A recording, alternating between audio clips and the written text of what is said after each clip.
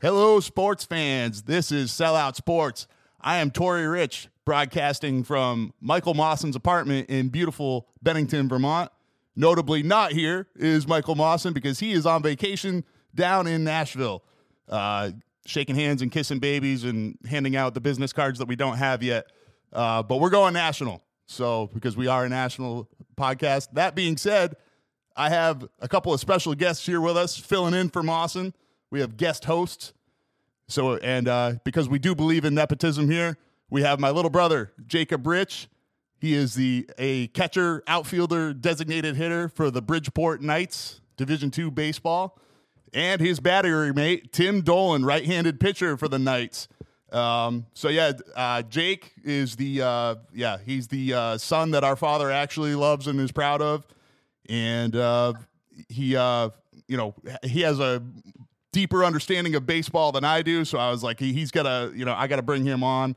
So we got Tim from New York. So we've got what town in New York, Tim? Massapequa. Massapequa, New York. All right. So we got New York in the house. We have these guys are coming to us from the library in Connecticut, which I'm sure they spend plenty of time at. I'm sure it didn't take them an extra 15 minutes to get a library card and get signed up so that they could reserve a room there. Might have been Tim's first time in an office here. Okay. Oh, not yours though. You're studying hard, Jake? No, as an RA, I had to come here. Oh, okay. Only within the duties of your residential advisor. Okay. All right. Jake, what are you even majoring in? I forget. Is it like I'm a horrible brother? What are you majoring in? Wow. So I'm majoring in sports management. I was originally criminal justice, but I actually did know that. I want to stick with sports. All right, sports management. Tim, what are you majoring in? Business administration. Business administration. All right, and that's okay because you guys will probably both change your minds again. Well, it's too late for Jake because you're a super senior now, but Jake has time to change his mind or Tim has time to change his mind if he wants to. So guys, Bridgeport, you guys had a tough year last year, but obviously every year is a new year. So I brought you guys on because I wanted to talk about, I wanted to talk college baseball. I wanted to talk, the culture of college sports right now. So that's part of the reason that I brought you guys on. So, welcome to the show. Thanks for being here. Thanks for filling in for Mawson while he goes down and listens to shitty country music all week. Thank you for having us on. I'm excited to bullshit some sports with you like we always do and show everyone how crazy your takes are. And college sports has been, I think one of the crazy things about college sports is it's just not what you expect when you're in high school. And high school sports and coaches do their best to get you ready for it, but the grind is just different. The commitment is different, and you're an adult, so there's no one there holding your hand to do things. And it's what you put into it. And over the last 5 years, there's been a lot of ups and downs, but regardless of that, one of the things I love about baseball and the culture we have here is we're a family. Through the ups and downs, we're going to support each other, have a good time, and just continue to try to keep getting better. And I've never had a team/family environment like that until I got to Bridgeport. The first year I was here, COVID struck, and I don't think I'd ever been a part of a team that was that close. And during COVID, we all stayed together. We're all pushing each other, trying to get better through the pandemic. And a couple of years later, Tim ends up coming to UB. And it's cool to see how the culture changed and how the work ethic changed after everybody was gone from COVID, all the transfers. And here's Tim. Yeah, no, definitely. I think college sports is something in high school, like Rich said, your coaches will try to prepare you the best, but it's just it's a different animal when you get here. I think everyone really misses out on all the hard work, dedication, grind, extra time spent that goes into the whole thing. We're getting up at 6 a.m. to go lift weights, and then 4 hours from then we're at practice, and after practice, guys are getting extra swings, we're running. So I think a lot of people overlook that sometimes, especially when you talk about the D2 level, because everyone's just D1.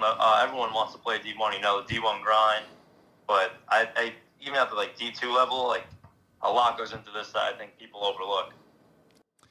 I think, in a lot of ways, like, with all these NIL deals and everything, like, you guys have kind of become the new, D1 baseball in a way, because it's still they're almost treating it more like professional for a lot of college sports now, right? At the D1 level, like the levels that we, get a lot of exposure. But for you guys, it's still, I guess it's still like amateur baseball, right? So, hopefully you guys don't take any offense to that, but you know what I mean? Like it's almost like D2 is going to become the new D1 in a lot of ways, I would say. Like, do you think that's probably, is that an accurate way to characterize it?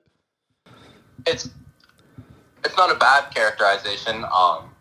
We hear all the time about how crazy the transfer portal is right now, and Division I is definitely, with the new NIL rules, it's becoming a lot like pro sports. Hundreds of millions of dollars are being thrown around across all the sports. And yeah, you could argue that Division II is starting to look similar to Division I in the sense that we don't have all these deals flying around. All we have is scholarships and school money that can be added as well. That's one benefit to D2. And yeah, it's almost like D1 is now the new pro, or like semi-pro, and now the pro levels are just whoever makes it through. Yeah, well, careful saying semi-pro, because I played semi-pro football, and that's more like beer league football. But, but yeah. So, Tim, I didn't even realize. So, like, was your senior year of high school? Was that the COVID year? No. So my junior year was COVID year, and then my senior year it was cut short. We only had like 16 games, but we were able to play a little bit of our season. Usually our high school, we have, I'm not trying to brag or boast, but our high school program is one of the top-notch programs in New York State. No, man, but by all means, please self-promote. That's what podcasts are for. They do a great job down there in Massapequa. Just like the products came out of there. This year we had a 3rd-round pick drafted, and oh, no kidding. Who was that? Yeah. Travis Honeyman. He was taken by the St. Louis Cardinals. He played outfield at Boston College. Wow. Yeah, our left side of the infield, my junior year would have been stacked. We had a kid going to UNC, kid going to Boston College. Our center fielder was going to Coastal Carolina. Our catcher was going to Georgia Southern. So, yeah, we would have been a powerhouse for sure again. But, yeah, back to the whole COVID thing. That really cut us short because we usually used to take trips to Florida every year, and we play in a tournament down there, and that was completely washed. We usually go to Cooperstown, play a tournament there. That was washed. And there was no state championship that year, so we made it to the Long Island Championship. It was the furthest we could go. We wound up dropping that game, but yeah, we had a really good team, a lot of fun there. But they do a great job there. Oh man, but well, yeah. How was it for the seniors in high school that year when COVID was going on and everything got canceled? Like the seniors my junior year? Yeah, like in high school. So yeah, that season I got wiped because of COVID. I remember it was like during tryouts. I remember being at the field. We actually had we had like the New York Mets scout come down. He was checking some guys out down there. But yeah, I just remember like the whole vibe was different. Like it was more about like, all right, like they kind of had a feeling this wasn't going to take off the ground. So we wound up, it was more just like have fun with the guys that are here still, let them enjoy, what might be their last couple times on the field. But yeah, very sad to see, man. I would have loved to play with some of those guys and just got that experience, like, because we had some dogs. Yeah, it was a bizarre situation. I mean, I was a teacher during COVID, and just what it did to you kids, it sucked, man. I mean, just the high school experience, never mind the sports experience. But then, you're talking about you kind of get robbed of your, getting to go play at Cooperstown. Are you kidding me? And you don't get to do that. So I imagine it was because it was travel restrictions. You couldn't travel out of New York. Is that basically what the deal was? Yeah. Awesome to get down there with everyone. Share a hotel with some of my lifelong friends. I grew up with. But yeah, the whole COVID thing wiped that for us. So I wasn't able to experience that. But we still made the most of what we had. Yeah, I mean, that's all you can do, right? And I mean, now at least we're coming through it. But yeah, it's weird, man. I mean, it must have, I'm sure it screwed up recruiting and everything like that. So all these, scouts trying to travel to watch, that senior class, all those things. I mean, it's crazy the logistics and how we're just it seems like we're just kind of recovering from it. But then, like one of the things that I say, like with college football is, obviously I follow college football a little bit more, but it seems like the talent is spread around a little bit more. And I think that's because of the NIL deals and everything like that. But yeah, so let's get into college football though, because this is a wild weekend. Last week was kind of a lackluster slate. Ended up with we ended up with upsets. We ended up with close games, Florida State, BC. But this week we got 6 ranked versus ranked games, which I don't know how often that happens, but it's pretty wild. UCLA at Utah. I'm going to say about that one is it looks like, Jake will know, I don't think either one of us are Chip Kelly fans because we grew up Eagles fans. But yeah, that one's great offense versus great defense, but with Utah being at home, that's a tough place to play. I think Utah is going to dominate that game. 14 Oregon State at 21 Washington State. At least these games are starting a little bit earlier instead of a lot of these Pac-12 games. They start them at like 10 o'clock Eastern time. At least that one's starting earlier. I don't really have much to add about that one. But Iowa at Penn State. Penn State actually struggled with Illinois a little bit last week. So but that being said, coming into Penn State, I don't know. Penn State's going to win it, but I think it's going to be closer than a lot of people think. Here's the one that I want to talk about. Ohio State at Notre Dame. I feel like Ohio State's been disrespected all year. They keep getting bumped down the rankings because they win a close game, a close conference game at Indiana in a game in which Indiana just tried to run out the clock the entire game. Indiana wasn't even trying to win the game. They just wanted to lose by not much, basically, was their approach. And it worked out. What was it? 23-3, I think, was the score. And everybody's worried because Marvin Harrison Jr.'s only got 2 catches for 18 yards. I think Ohio State only ran 20 plays in the first half. So anyway, I think Ohio State's got this game. I think Notre Dame's a little overrated. Sam Hartman, I haven't really seen much from him yet. They struggled with NC State for the whole first quarter in a game that was delayed by a thunderstorm. Then Notre Dame came out and ran over them, a team that they should be, vastly superior then.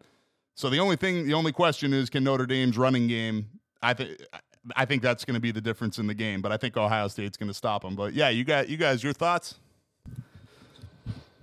Yeah, to start, I'm definitely rooting for Utah tonight because Chip Kelly crushed my 13 and 14-year-old dreams. And yeah, I'm going to go with Notre Dame tonight just to go against you, and I think they're going to be able to run the ball.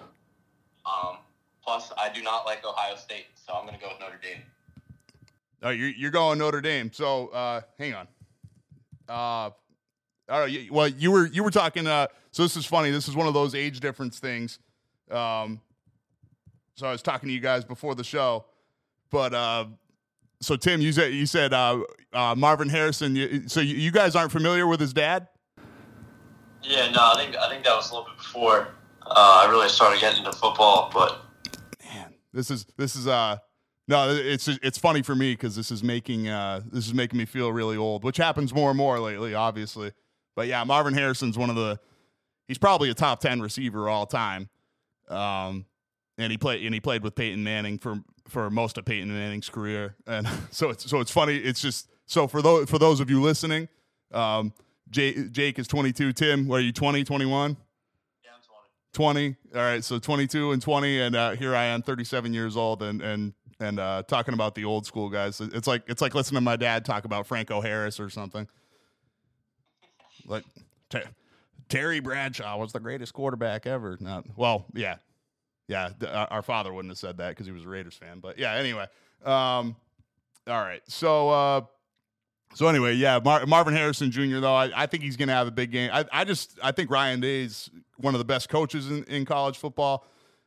Ohio State, only beating, quote unquote, Youngstown State 35-7. Somehow that gets them bumped down the rankings. Now they're number 6 when they started the season at number 3. I think it's crazy. But anyway, so I do like Audric Estime on Notre Dame, though. Obviously, I like a physical running game. The Notre Dame has 2 tackles that might be first-round picks. Joe Alt's definitely going to be a first-round pick. And yeah, so I don't know. We'll see. We'll see what happens there. I just. If Notre Dame doesn't ask Sam Hartman to do too much, then yeah, maybe they end up winning this game. We'll see. So I wanted to talk to you guys about this game, though. Ole Miss, so 15 Ole Miss at 13 Alabama. Ole Miss has come in and beaten Alabama before, and Alabama has some struggles at the quarterback position. They've gone back to their original starter, Jalen Milroe, after some debate. It was kind of crazy against South Florida last week. They were playing around with South Florida 3-3 game for a lot of it, with Buckner, their backup at quarterback. Then they go to the third stringer, whose name escapes me at the moment. But yeah, so now they're going back to, Alabama ends up winning 17-3, but they don't have stability at the quarterback position. And yeah, a lot of teams do the 2 quarterback thing, and I'm not really a fan of it in most cases. Obviously, it's case by case basis. But yeah, what do you guys think? I mean, Nick Saban, Alabama, is the reign of terror over? I think this is obviously like a make or break game for Alabama. Last week against South Florida, they weren't that impressive. Like you said, they're kind of cycling through their quarterbacks.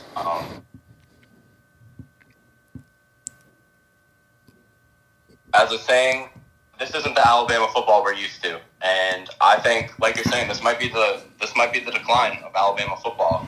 And is that because of NIL? I don't know. They couldn't get the recruits they wanted, but it's not usual when an Alabama team has no identity at quarterback. Yeah, at least not for the last 10 years or so. I mean, look at the guys. You got three studs in the NFL right now.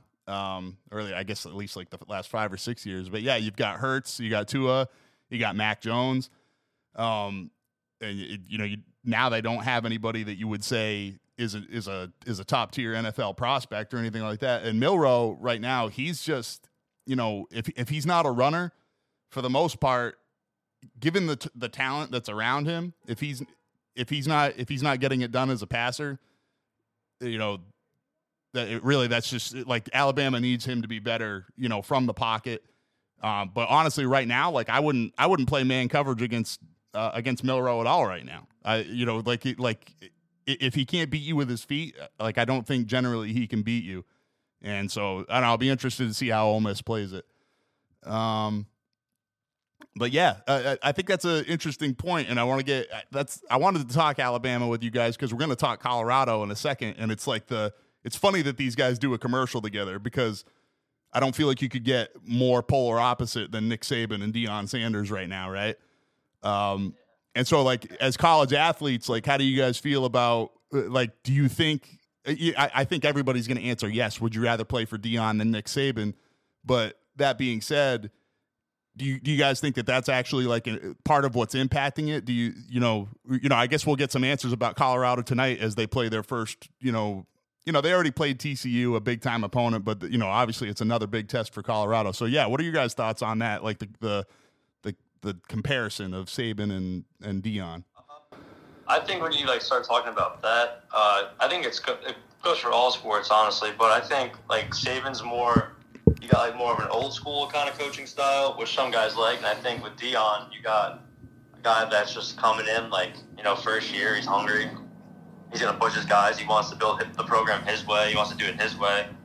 Saban's been doing his thing in Alabama for years now. But I think the game is kind of evolving, like a little bit with all new technology and stuff. And I think having a newer coach like Deion, who I feel like Deion's more new cultured, and I feel like the old culture that Nick Saban's used to is kind of becoming a thing in the past and in sports. Yeah, it's kind of funny.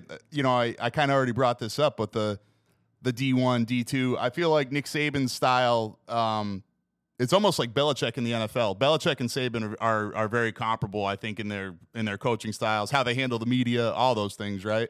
And I kind of wonder if D1 is going to have to be, is Deion completely changing the game? Is he completely changing how recruiting is going to go? And, they used to say because Saban came up and he coached in the pros, right? And then everybody was like, nah, he's a college coach, because he needs to be the dictator and run the whole system and basically be a control freak. And some coaches coach that way and are successful that way if they work hard enough at it.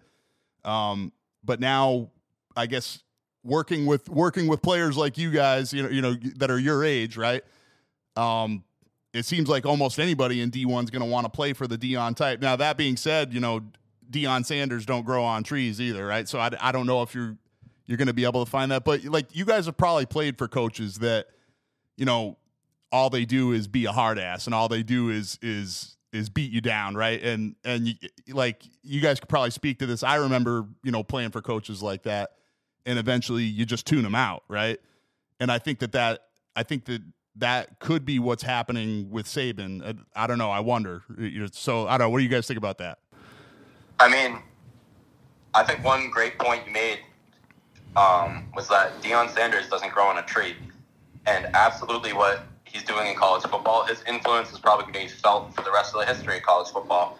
But at the end of the day, is every program going to be able to have a head figure like Deion Sanders? No, not even close.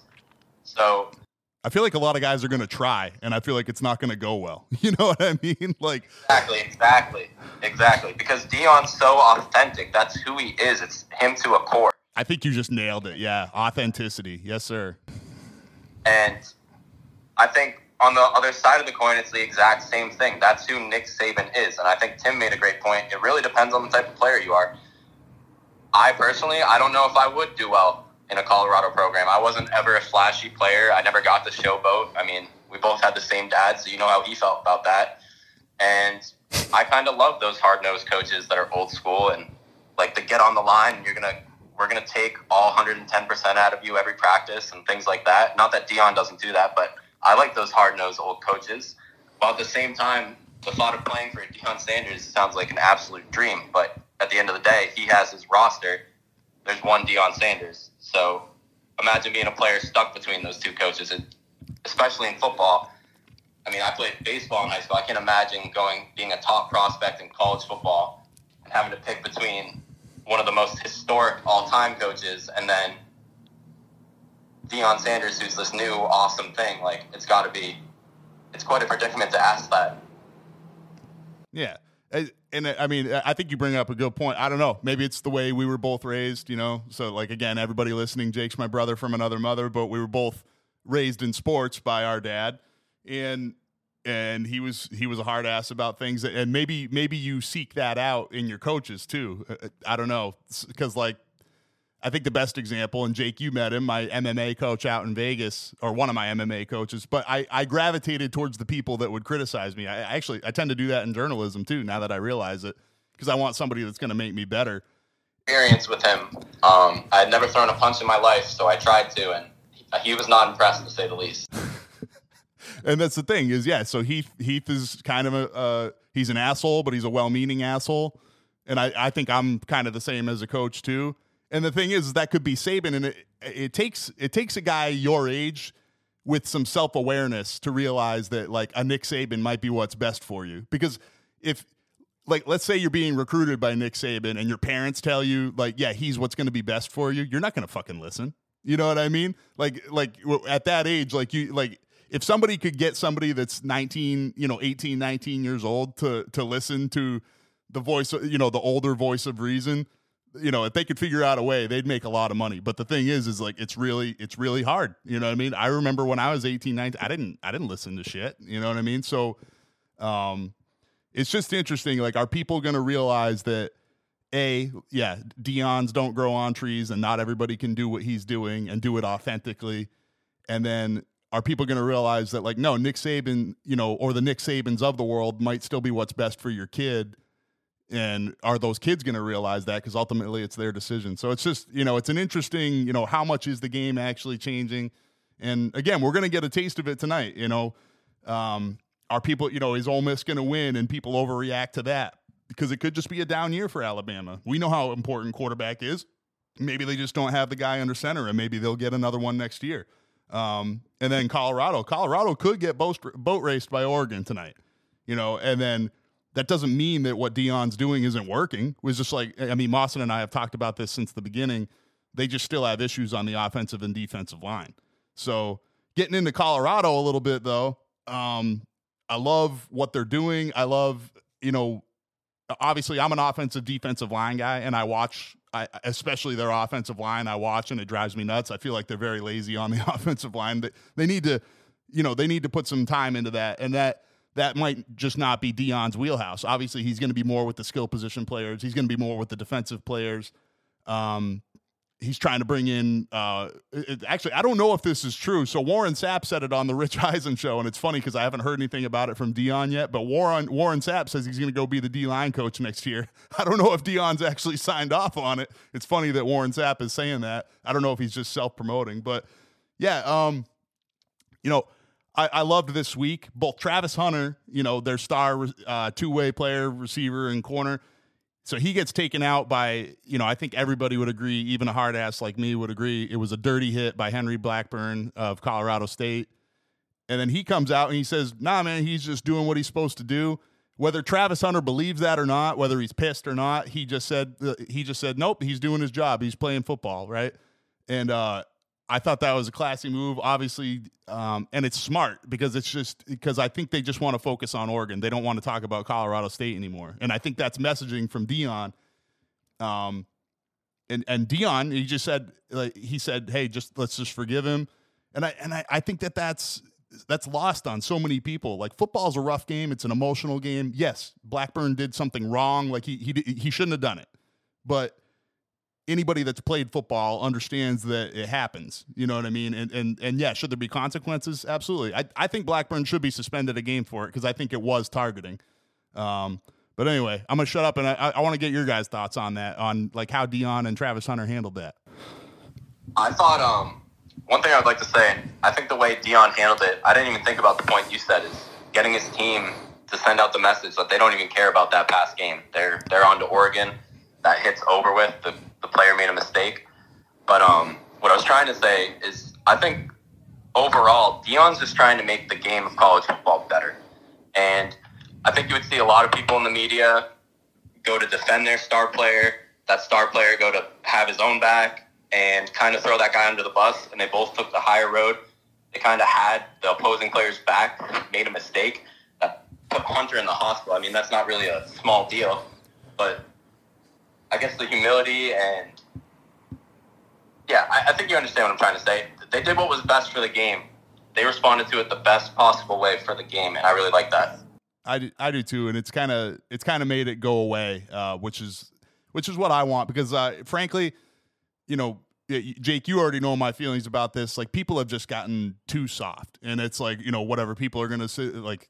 Oh, it's toxic masculinity and all this. Like, shut the fuck up. Whatever. Like, yeah, toxic masculinity does exist, but like, not all masculinity is toxic masculinity. And guess what? Like, you need a little bit of.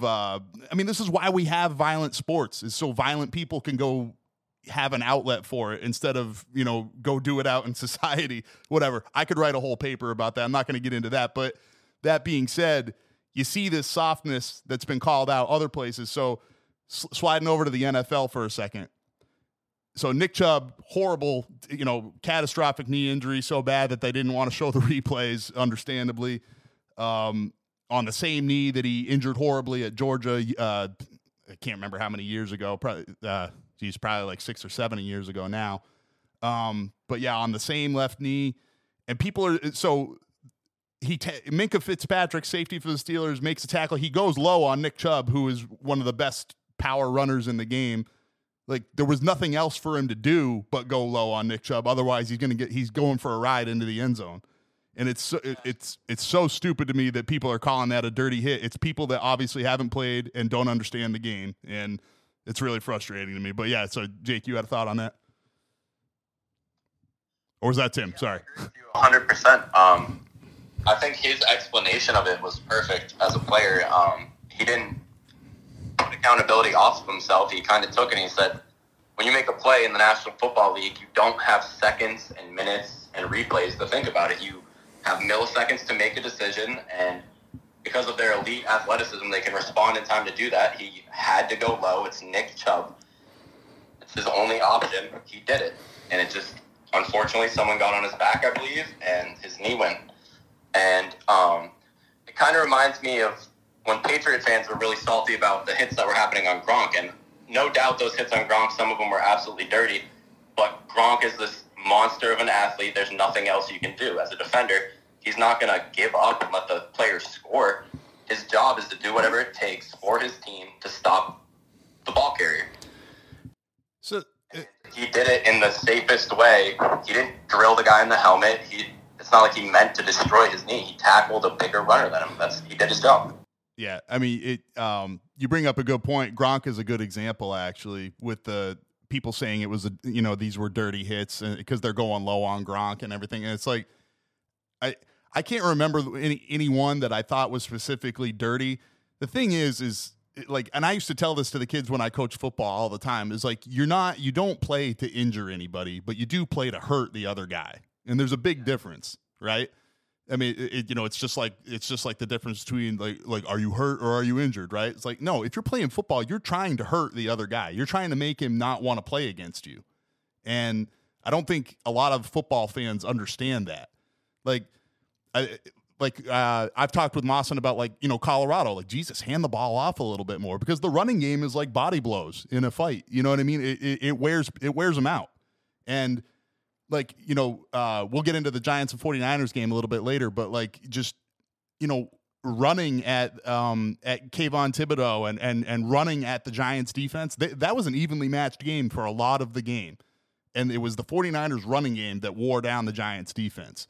So, and my point being is, like, yeah, like the running game, like, that hurts guys and it wears them down. It wears down. There's nothing wrong with trying to beat up a guy's soft tissue, I guess is what I'm saying. Like, beat up a guy's muscles, make him sore, make him tired. So there's nothing wrong with trying to drill a running back in the thigh. Now, if you try to put and yeah, obviously sometimes that goes wrong because you don't know exactly how the guy is going to move. And, so, and maybe you end up diving through his knee and somebody's on his back, like it was with Nick Chubb. But I think people need to take a step back because because football's a job, in the pros, it's a job. And if you haven't done that job, just like any job, people criticize journalists all the time, not to cry for myself, right? But people criticize journalism all the time too, and you don't know what, like, all the elements that go into that job. And this is any job. I'm just using mine as an example, but people always have something to say about what's in the paper and why don't you put any good news in the paper? It's like, well, why don't you send us a story? So, yeah. So I just think the criticism is stupid. Fortunately, Ryan Clark, former safety for the Steelers, came out in defense of Minkah Fitzpatrick, and also just came out and he just said he's saddened by how. And I liked the way that he said it, because that's how I feel. Like, it literally fucks with my mental health, how soft the people are about the game. There's so many casual fans, and I don't want to be a dick about it. If you're a casual fan and you don't know much about football, I would love to educate you. That's like the spirit of John Madden, right? And I would love to teach you about football. But you have to, A, be willing to listen, and B, don't come in when you don't know shit about football and try to change it. So, and we're going to get into this a little bit when we talk about, baseball changing later too. But like, so, because I kind of sympathize with, the changes to baseball and people, the people that don't like it. But yeah, so we'll get into that a little bit later. But I think people that don't understand the sport that they're talking about, they should, hey, slow down and think about what you're saying, because if you don't have a working knowledge of the game, maybe your opinion doesn't carry as much weight, So anyway, half the time they lead in with player safety, but don't really break that down, and it's like we're playing football, not flag football. Like, that's my thoughts on it. I also think with the Minkah hit, like, if he misses that tackle and Nick Chubb breaks loose, it's a different. Micah, he's getting shedded on because he just missed a big tackle that could have gained some yards, So, Tim, exactly. That's a great point, Sam, is people don't understand that, yes, Nick Chubb's livelihood was affected by this, right? Like, his job was affected by this. But guess what? If Minkah misses that tackle, that's his job that's affected by it, right? So, or not just his. What about, the Steelers defensive coordinator? What about Mike Tomlin? Like, no matter what, somebody's job is affected by this. This is something that drove me nuts, actually, in the Week 1 game, the opener, the Lions and the Chiefs. I don't know if you guys caught this. Did you see the fake slide that Mahomes did? Yeah, I saw that. Like, see, that's another thing too. Like, you talk about player safety, but then people can go do that. Like, You know what I mean? So, like, What do you do? Yeah, imagine to give up and not touch them. I don't know. I think the NFL is getting really soft. Like, I know, we'll touch on it later, like you said, the Jets game versus Cowboys, but there was a roughing the passer call, I think, on John Franklin Myers. Yep. And when you're going to pull out the quarterback, what do you want him to just hold up and stop? Like, I think the rules in the NFL are becoming way, way too soft for the game. Like, I feel like there's so many flags being tossed, and I don't know, even like the PIs too. Like, there's no like you have no room to like go make a play. I feel like without getting a PI tossed at you or a roughing the passer or something like that. What are you supposed to do? Just give up on defense? Like, I don't know. yeah, exactly. So hindsight based. Like, was this targeting? And then you'll look at it. It's a slant route when the safety's sprinting down, trying to make a do or die play or something. And we watch these replays over and over in the slowest possible motion. And we break down, that's dirty, that's targeting, we throw flags. Like, these refs are in tough situations, they have to use discretion, and we're making it so hard on them by making these. Yes, they help player safety, but are they completely avoidable? No. There needs to be more discretion. And I think of a play like when the Eagles lost, I believe it was their undefeated record to, was it the Redskins? Yeah, or the Commanders, yeah. I know the exact play you're talking about, yep. But I guarantee in his mind, he's like, man, I really don't want to call that. That was not roughing the pass. Like, we're putting refs in these positions where they look worse. It's harder to make the call. And then the players aren't happy about it almost across the league. So, I don't know if you guys heard when I said it to Mawson, I'm all for improving player safety. There are dirty hits that you can take out of the game. And I think we know what a dirty hit looks like, at least football fans do. So, and I'm starting to question that if people are calling the hit on Chubb a dirty hit, right? But, we know what a dirty hit looks like. It's, yes, Henry Blackburn on Travis Hunter. That's a dirty hit. In the NFL last week, Kareem Jackson on Logan Wilson, Commanders tight end Logan Wilson. That's a dirty hit. Now, I'm for protecting defenseless receivers, quote unquote defenseless receivers. I hate the term, but basically my proposal for both college and football is if the player's path of movement is predictable and you make forcible contact to his head, then that should be a penalty. Now, we'll call that a personal foul. We'll call it roughing the passer. If the player's path of movement is not predictable, which the NFL kind of already has, right? If you're a runner, contact to the head isn't really called. And that because a running back is shifty, he's going to make moves, when it's a receiver going up for the ball and you target his head, you know where his head's going to be, right? Now, if it's a receiver that, makes the catch and then takes one step and then you blast him, well, the thing is that, that's a bang bang decision, and I don't feel like that should be, because I don't feel like at that point the receiver's movement is predictable, because he's usually going to hunch over. Usually these receivers put themselves in the path of harm because they duck down. It's the natural reaction to hunch over when you know you're about to take a hit, and they duck into the hit and they still call it. These are the kinds of things that I think they got to take out. And Tim, actually, we're going to get to the Jets and the Cowboys, because it's funny you say that. The NFL actually admitted they actually sent a message to the Jets that shouldn't have been roughing the passer. like after the fact. It's hilarious. They came back to that and sent a message to the Jets. Yeah, this is that shouldn't have been roughing the passer. Well, thanks a lot. It made a big fucking difference in our game. We have the technology. Not that I want a million reviews in every game, but a personal foul, maybe we should go to something like that, like college football. It takes way too long in college football, especially when they do it 5 times a game. I feel like they could do it a lot quicker. And again, just was this a dirty hit or not? And I don't know. Intent has to be part of it. It can't just be did he, intent? Whether it was intended to be a dirty hit or not should be what they're trying to decide.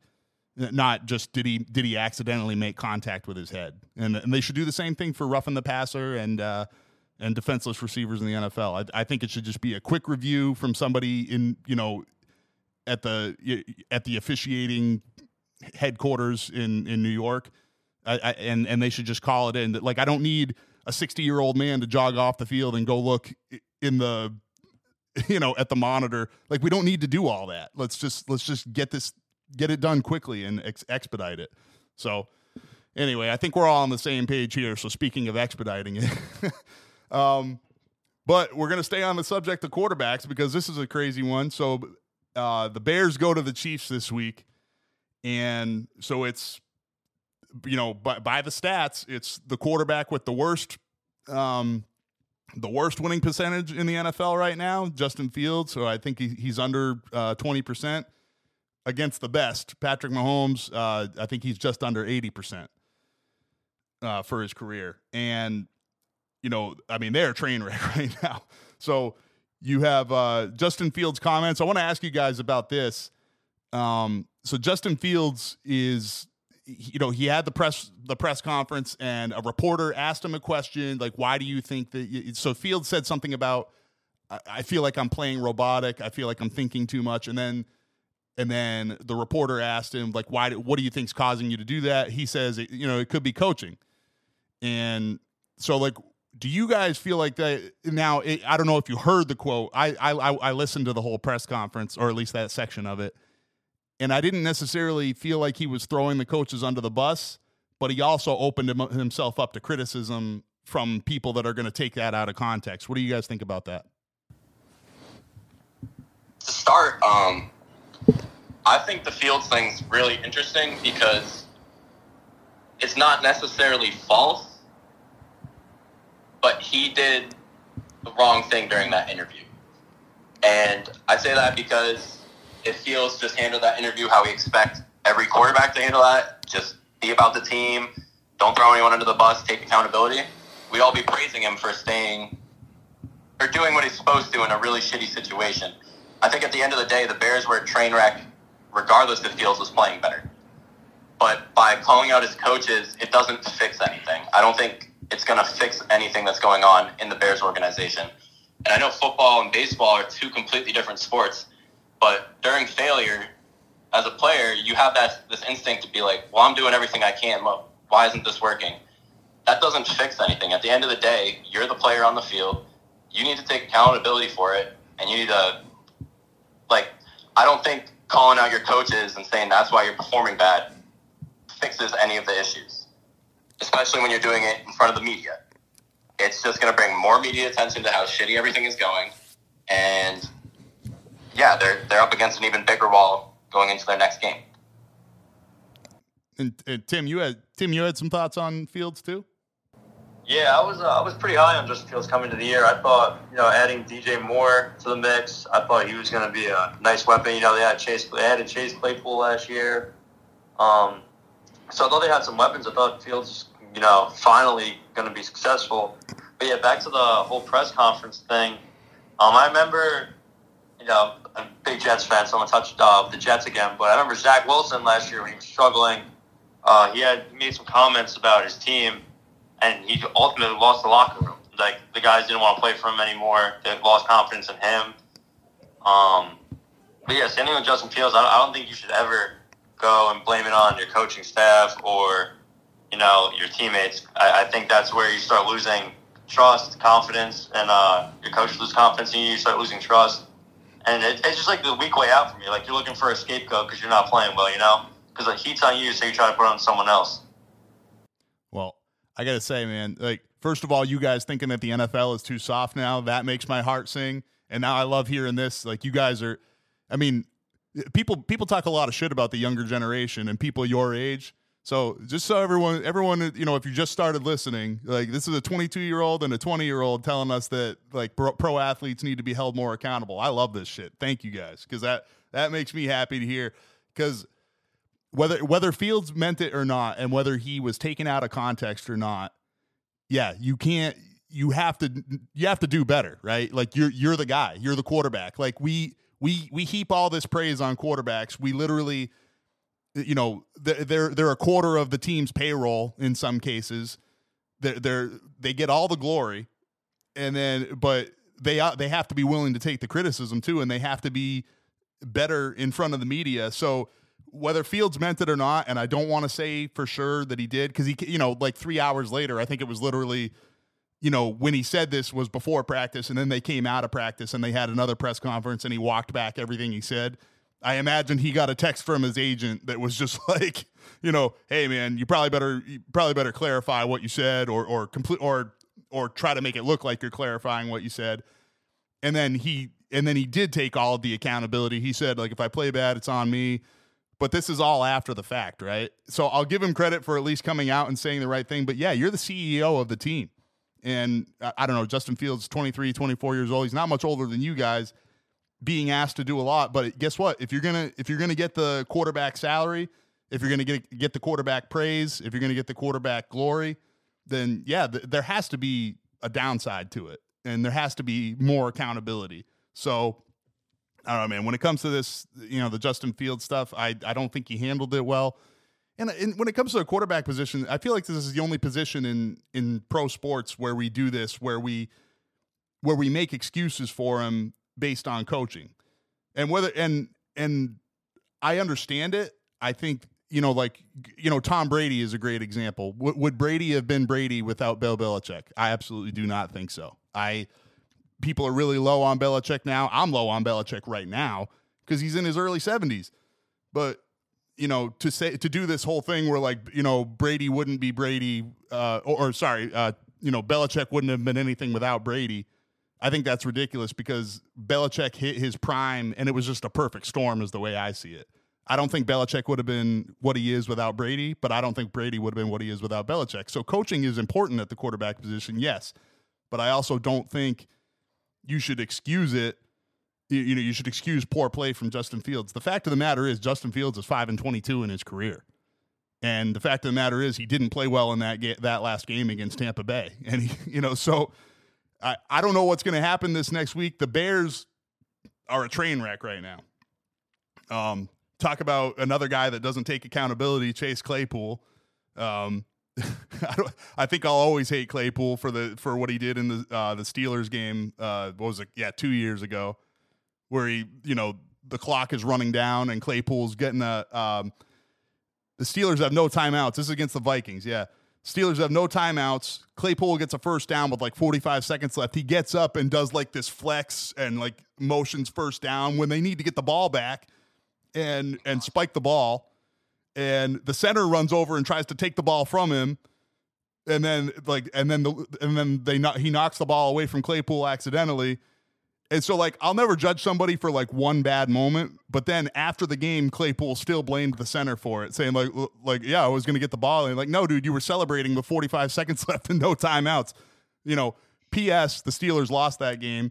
They probably would have had one or two more plays, to score without that, fumbling of the ball and not getting it back to the official so they could spot it. I know Claypool just doesn't strike me as a guy that takes accountability either. So, it could be really ugly in Chicago right now. I agree. I really liked your example of Tom Brady and Bill Belichick. I was going to say, the Fields thing, there's no positive to what you did. Please give me one example in NFL history where a quarterback came out after an early season struggle and was like, it's the coach's fault. And then things got turned around and they became a playoff or a championship contender. There was just no situation where what he did is the right thing to do, in my opinion. Yeah, absolutely. All of that being said, right, there are even more things going in against the Bears right now, more factors stacking up. And it seems like when those kinds of things happen, though, I could almost see this becoming a us versus the world kind of game. The Bears, let's see, they just had their defensive coordinator resign under bizarre circumstances. Here's a player that I'm sure you guys don't know, but Charles Tillman, Peanut Tillman, he was a corner for the Bears back in the day. I just found this out this week. He's an FBI field agent. And so there were rumors out there. I can't remember who actually said it. It has not been confirmed. I want to be clear about that. But that Tillman tipped off defensive coordinator Alan Williams that his house was going to be raided. So the defensive coordinator, his lawyer, and Ian Rappaport, NFL.com, they both say that that's not true. His house was not raided, that Williams resigned under, for his personal health and everything like that. On the Pat McAfee show, he said sources told him that, yes, that Williams' house was raided. The whole thing's bizarre.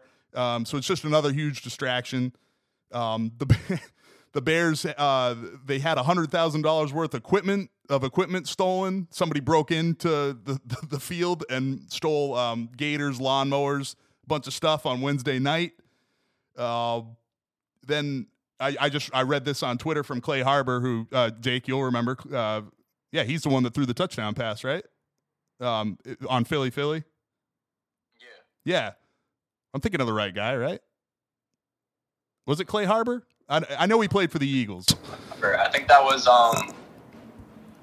he was a tight end. No, Clay Harbor was a tight end, so that's why I'm thinking it was him. But it might have been somebody else. No, it wasn't Harbor. I know.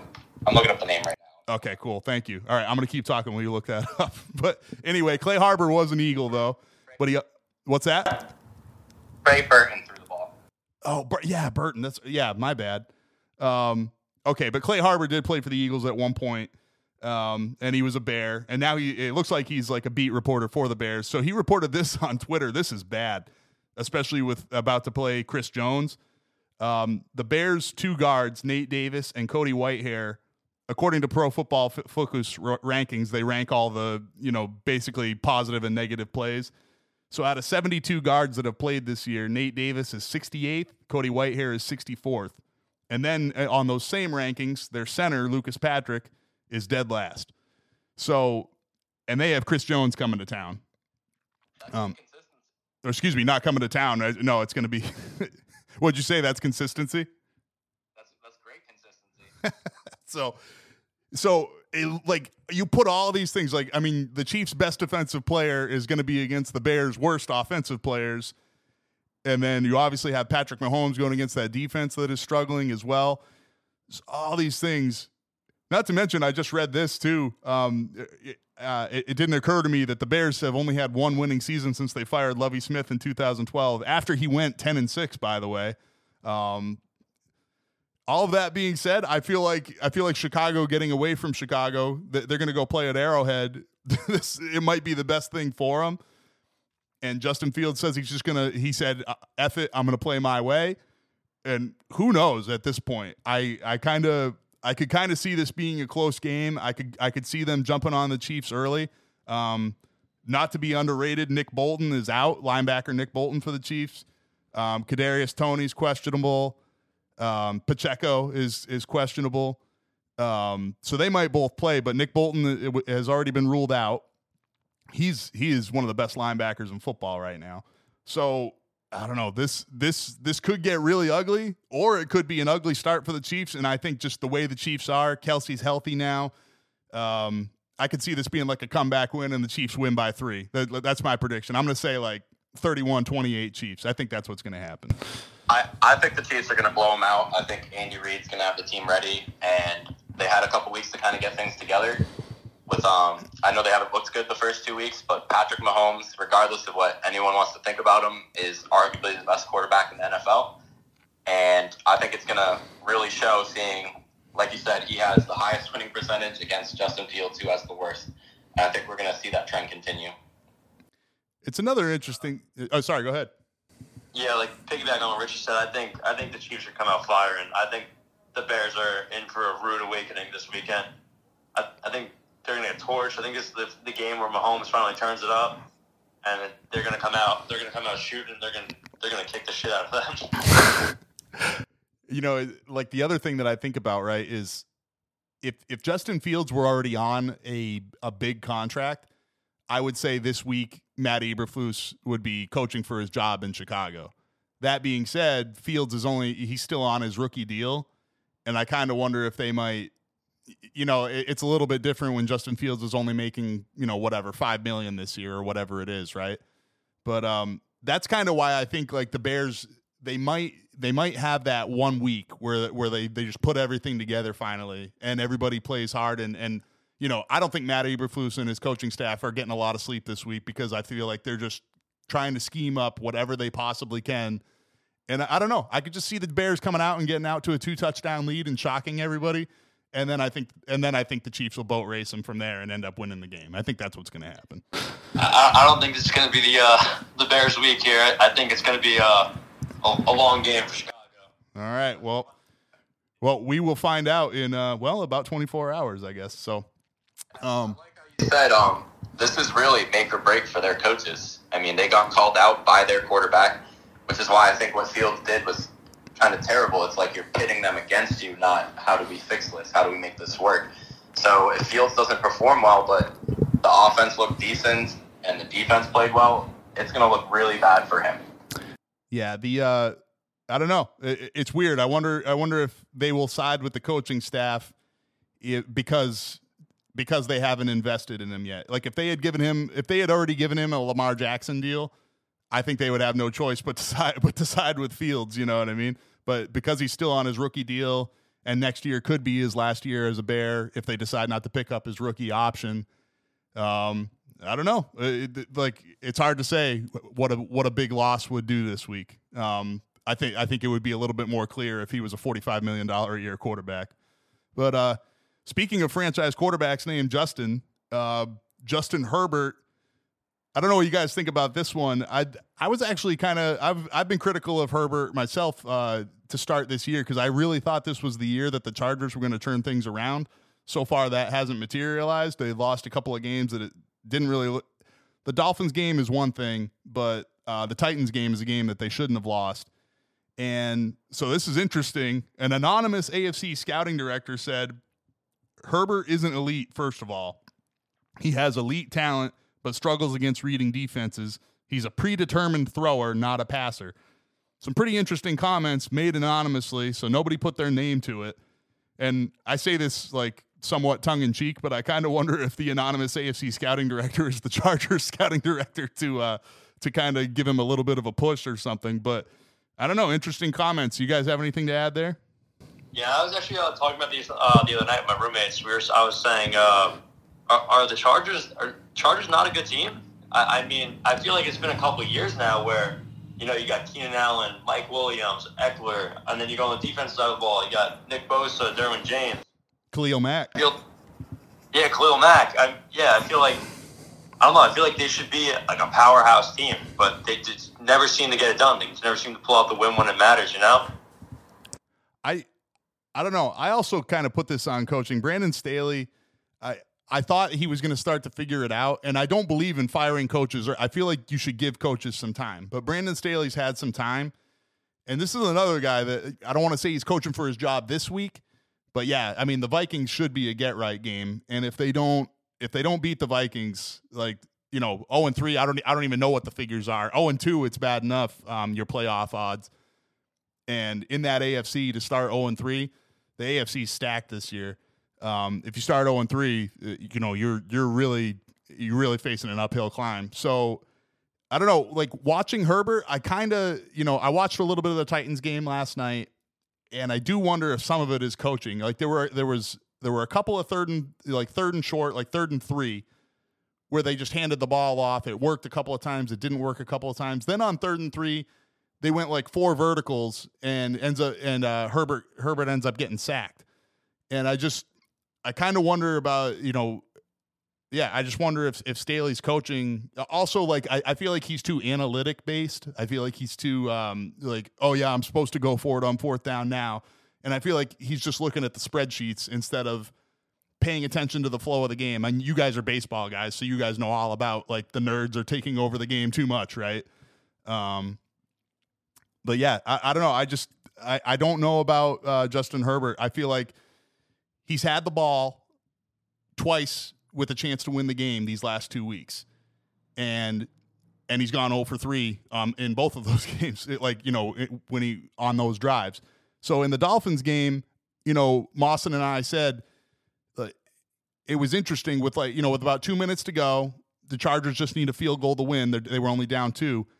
And then Vic Fangio on the Dolphins, he dials up some blitzes and he comes after Herbert and he goes 0-3 or I think gets sacked on one of them, so maybe 0-2. But anyway, so the Dolphins win that game. So like we kind of said, okay, good game. It was 2 good teams and it is what it is.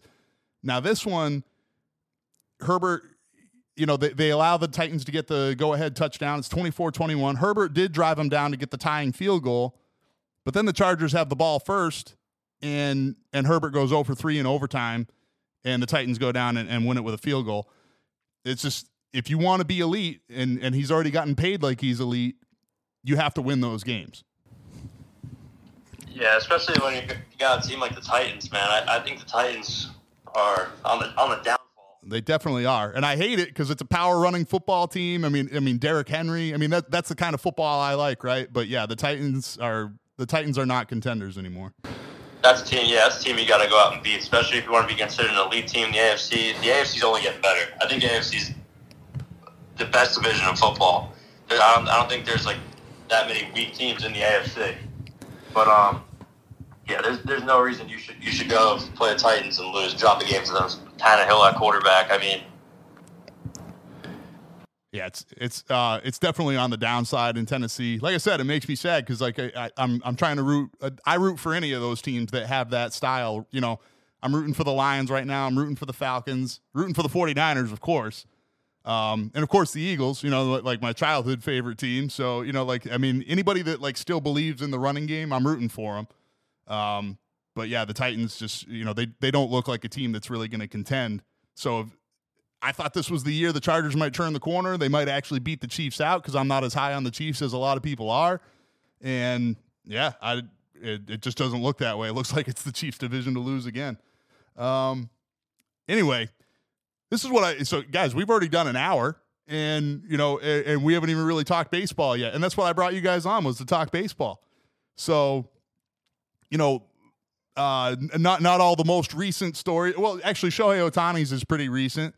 So he finally had the surgery on his torn UCL.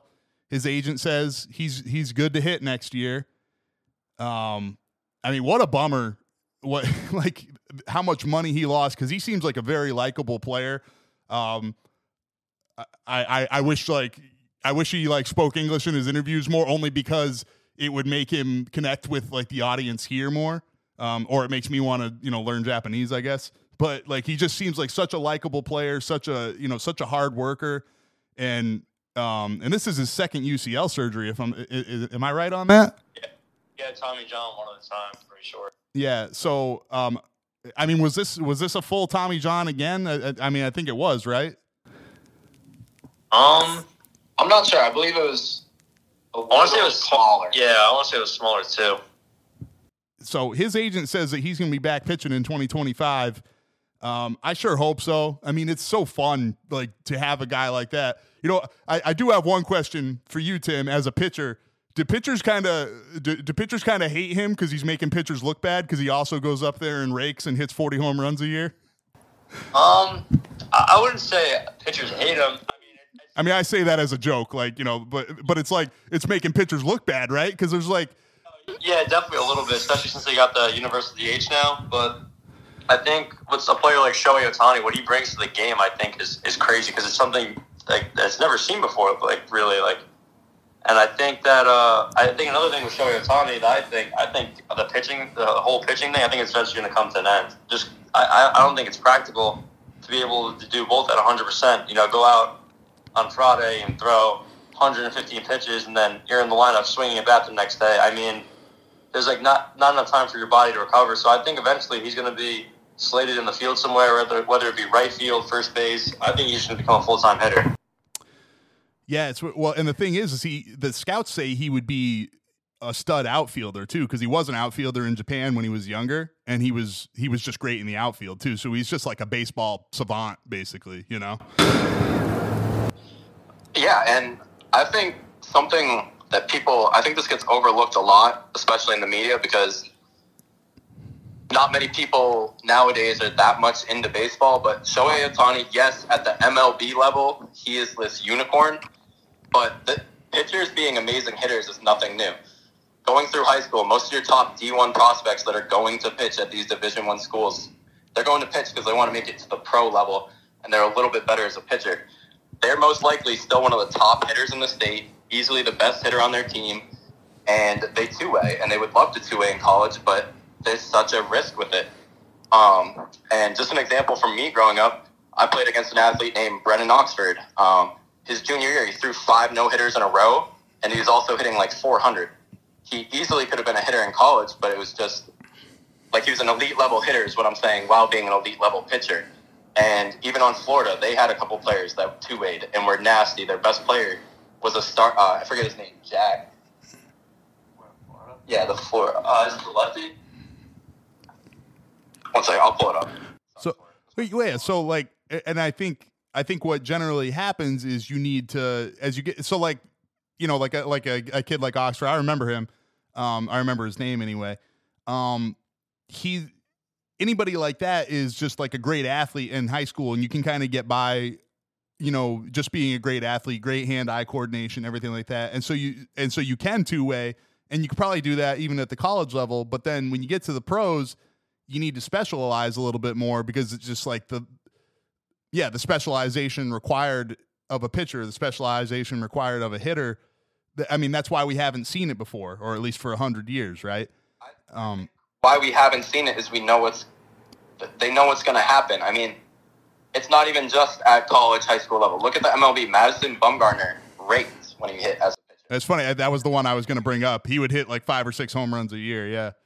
Right. DeGrom too. DeGrom was a great hitter for a pitcher, and he throws 102 off the mound. Like, they're unicorns, but they're not as rare as it seemed. The reason why people have to specialize as a hitter or a pitcher. Shohei's on his second UCL injury.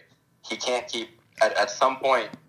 There's going to be a decision made, and it sucks because as a pitcher, I think he's brought more excitement to the game of baseball. During the baseball classic, when it was Shohei versus Trout, with Shohei on the bump, that was like, Olympics doesn't have baseball, so for that moment, like, it felt like one of the most important moments in the history of baseball for the world. You know what I mean? Here's Shohei, who's making the game so much more international, versus Trout, who everyone thinks is like our modern day greatest of all time. And just being able to see that matchup and their teammates, it was incredible. And I think Shohei brings more value to the game as a pitcher. You can impact the game more. Yeah, he's an insane DH and hits the crap out of the ball too, but when you lose an ace, it's a lot different than losing a position player. Yeah. No, go ahead, Tim. With the whole two-way thing, you know, there's some names like, I don't know if you remember Brendan McKay.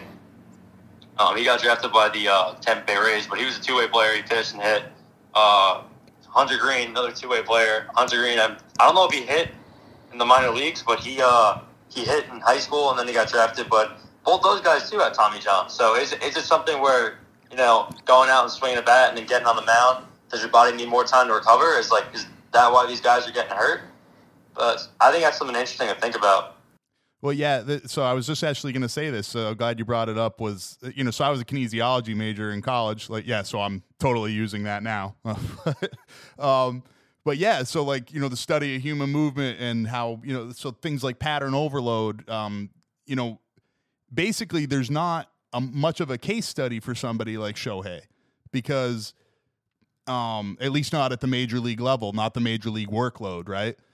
And so he's almost like a test case in a lot of ways. You know, like, what is a 28-year-old's body going to do when they're trying to hit and pitch? Like, we don't have a lot of examples of that, right?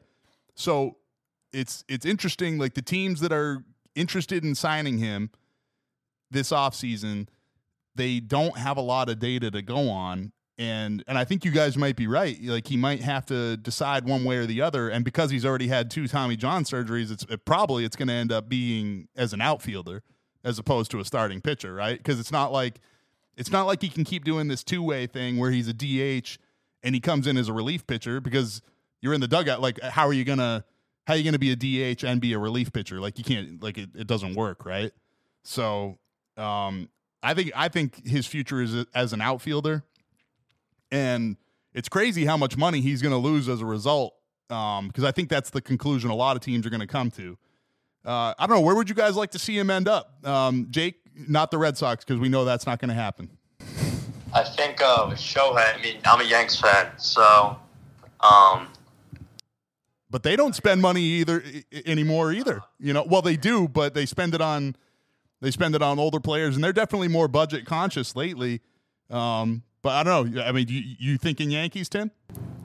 Well, like, I would love to think the Yankees. Do I think that's where he ends up? No, I think he's going to stay on the West Coast. I think he either ends up in the blue and white and Dodgers, or I think he might even shoot up with the join Tatis and Juan Soto over there in San Diego.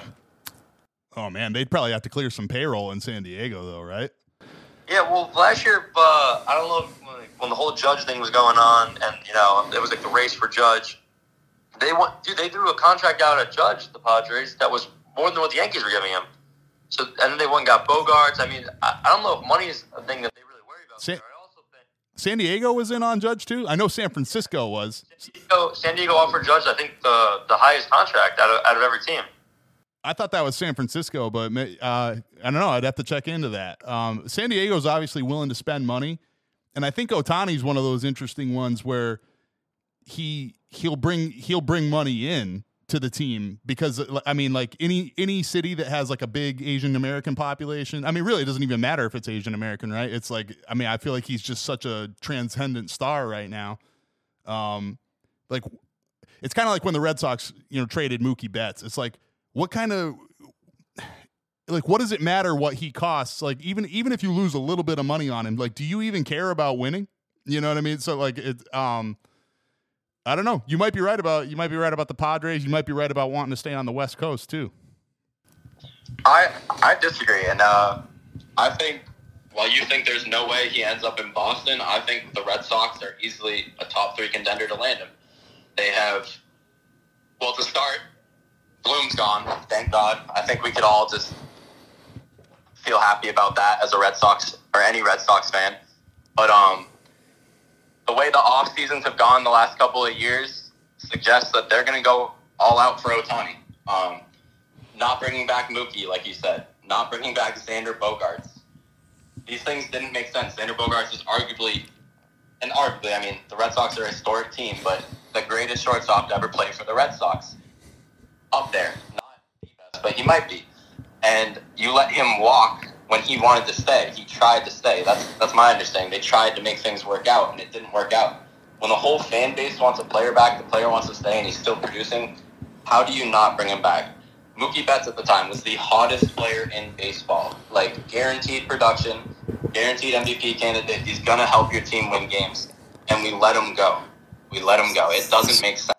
So Will Middlebrooks actually made a comment a couple days ago, it might have been yesterday, about Shohei Ohtani in Boston, and he said there's not much he could say. They're going to take their chance. That front office right now, at this moment, is trying to find a way to get Shohei Ohtani. And I think that's why they got rid of Bloom. I think it's why they didn't sign Xander. And I think it's why they played a little bit of a smaller role in free agency this past season. There were opportunities to go out, make huge offers at players. One player, for example, I thought the Red Sox were going to go after was Rodon, and the Yankees ended up getting him, and it didn't really work out. But at the time, I thought that would have been a good player for the Red Sox to go after with their money. They played in small market, got some really good players at decent prices like Adam Duvall, and they're set up to really have a great offseason and build off this. Well, it's disappointing because of how good the AL East has been this year. The season really wasn't that terrible for the roster that they put together. And I think Shohei, alongside Yoshida, with what you're talking about, that international attention, the Red Sox are primed for Shohei Ohtani to come in, be a huge name, and bring in a lot of money. I don't know, man. I'm afraid I hope you're right, but I think that I don't see that, because here's the thing, like, Bogarts and Betts, those are ownership level decisions. Like, you can blame it on the GM all you want, but a GM was brought in to make decisions like that and have conversations with the owner and go along with what the owner wanted. And I think that this is just like, this is all in the post Dombrowski era where they were all, yeah, he raided their farm system. And so Bloom was brought in, maybe there's a case to be made, right? Bloom was a guy that was brought in to build up the farm system. Now, what I think is happening is I think Bloom is just the sacrificial lamb, and I feel like they're going to bring in another guy to do the same exact thing. I think that John Henry wants to play this small market, even though it's a big market team, and that's disgraceful if you're the Red Sox, if you're a Red Sox fan, because ticket prices keep going up. If you're the Red Sox, the Yankees, the Mets, the Dodgers, all these big market teams, you should be able to do both. You should be able to compete every year, and you should be able to build your farm system. You have the resources to do both. So so that's the only part that I disagree with, is for you to say for the roster they had, it wasn't that bad of a year. Well, any year you miss the playoffs, especially in this era where 6 teams make it, unacceptable. That's what I say when it comes to the Red Sox. As far as the contract thing with Bogaerts, I just disagree. He was offered $106 million over 6 years at most, and then a year later, they throw $330 million over 11 years at Rafi Devers. If it was all about small market, all these things, they would have let Rafi walk. He's a defensive liability. Offensive production's only worth so much in one player, and they put $330 million into him. That's basically, like, Judge got more money, but it's essentially what the Yankees did with Judge. They re-signed their best player for a massive amount of money. Did that make the team better? No, it didn't. I know, but how is that the ownership playing into a small market? It doesn't make sense to me. I think without a doubt, any Red Sox fan right now would rather have Xander Bogaerts than Rafael Devers. That might be a crazy take, but Bogaerts to me was the leader of the team, the leader of the locker room, and he had the experience of when David Ortiz and all those players were still on the team. He was a rookie. He stayed with the team, went through many struggles, many down years, many years where they were disappointing endings, like when David Ortiz retired. That was a super depressing year. The first year we lost to the Astros in the playoffs, that was devastating. I think we lost all 3 games. And he stayed, and we won a World Series in 2018. And he was willing to stay and be that franchise player. And you look at what the Yankees did with Judge. They made him captain, gave him all the money. Bogaerts was set up to be our captain, to have that contract and continue to be that consistent elite player. And we let him go to the Padres over money when we're supposed to be. If we're trying to be a small market team, why are we throwing $330 million? Well, I know, but that's my point, Jake. That's defensive liabilities at third base. It doesn't make much sense to me. No, I don't think it makes sense. But what I'm saying is that is small market mentality, though. Is like, okay, we can only have one, big long-term contract player, whereas the Yankees, the Mets, the Dodgers, they have multiple guys on huge 10-year, $300+ million deals. The Padres, they have that. Whereas the Red Sox are treating it like, oh, we can only do one. And also they're just doing a bad job. Like somebody like Chris Sale. Chris Sale's, still on the books for a lot of money. But instead of trading Sale out or and paying half of his salary or something like that to get him off the books, they keep him there. It's not necessarily small market mentality, but it's definitely not playing like a big market either. So that's my take on it. I agree with you. I think I would have picked Bogaerts over Betts. Or excuse me, I would have picked Bogaerts over Devers, because Bogaerts, he was an average defensive player and he was a plus offensive player at a position where it's hard to find offense, right? That being said, and this is actually a good segue into what we want to talk about here, is the rule changes in baseball. I could make a defense for the Red Sox on this, is that you're going to need, because of the banning of the shift and because I think there's going to be more speedy runners on teams, they're going to start emphasizing that more again. Defense might start to be more important again. And so shortstop might need to be a position where you have a stud at shortstop as opposed to just an average defender like Bogaerts. I want to ask you guys this, and I don't even know what all the changes in college were. I understand that you guys have a pitch clock and everything too. Can you guys speak to that? Like, how has everything changed in college baseball? I'll go first just because I know I'm more of a fan of the new rules than Tim might be. The biggest changes that we saw were the 20-second pitch clock for the pitchers. Batters have a 10-second clock to be in the box. And then that's between is that between at bats or between every pitch? That's between every pitch. Okay. And then pitchers have one step off per batter.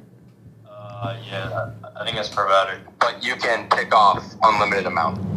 So I thought at first, when we first did this, we had an inner squad out in the field. We brought in some umpires because they were still training on the new rules. And I was really nervous about it because they were really focused on the clock rules, and it felt like the calls in other areas were slipping. And pro umpires, obviously, they're in stadiums. They have all the clocks. They're set up to be successful. College umpires are already in a really tough situation. So giving them more responsibility, more things to watch and keep track of, I think is going to affect their accuracy of the game. But overall, I loved what the changes did. I thought it accomplished what they were supposed to accomplish. The games were faster. There was a lot less timeouts and just BS time wasting. We all have watched a baseball game where the other team just takes their time getting the other pitcher ready, and it kills the momentum of a game. It kills the momentum of an inning, and at bat, everything. They took that out of our game in a way, and it didn't feel that much different for a batter. The only thing I didn't like is they were a lot stricter on timeouts on the batters. Even though you had them, you would call time and get ignored, even though you still had one. And yeah, that was my thoughts on it. I really liked how it did actually speed up the game, and it didn't seem like we were playing a different sport. All right, so I want to. It's funny because this wasn't the take I expected from you, and so before I let Tim go, I want to give my take here. I remember when I first talked to you about it, and I said like my initial take was like, yeah, I think this is what baseball needs. Now, when I was saying that, I was talking about pro baseball. I've never really been to like a high school game, or, you know, I guess I haven't actually watched a college game other than like College World Series, but I never felt like the pace of play was that bad at the lower levels. It was a pro thing where David Price is stepping off the mound and scratching his nuts and, you know, wiping the sweat off his brow 3 different times before he throws another fucking pitch. And so I was like, okay, like this will change that. That's good.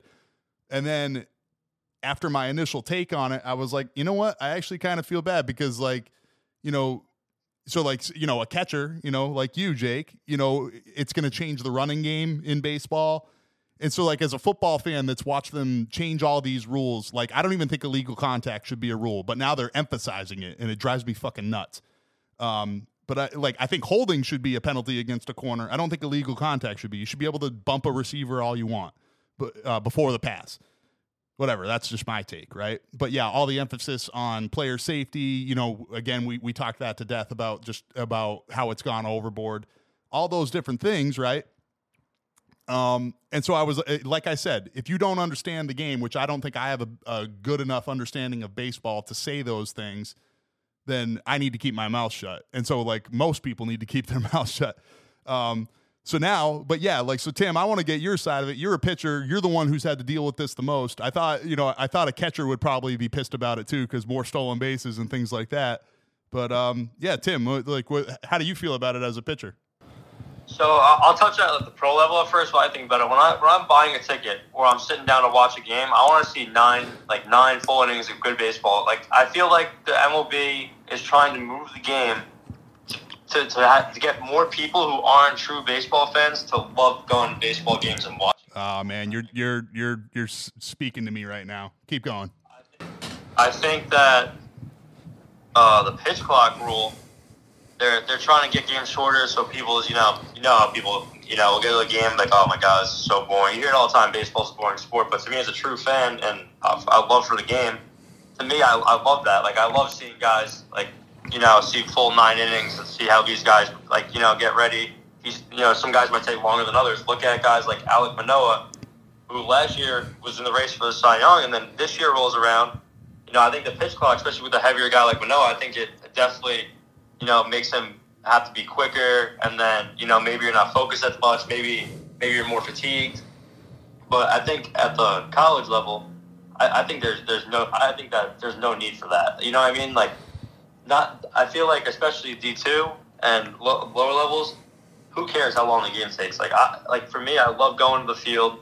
I'll spend the whole day there, so it doesn't matter to me. But with the pitch clock rule, I don't know. I work quick anyway, so I get the ball. Usually, I'm right back on the mound, ready to go. Well, yeah. Let me stop you there, Tim. What is the average time of a college baseball game? 2.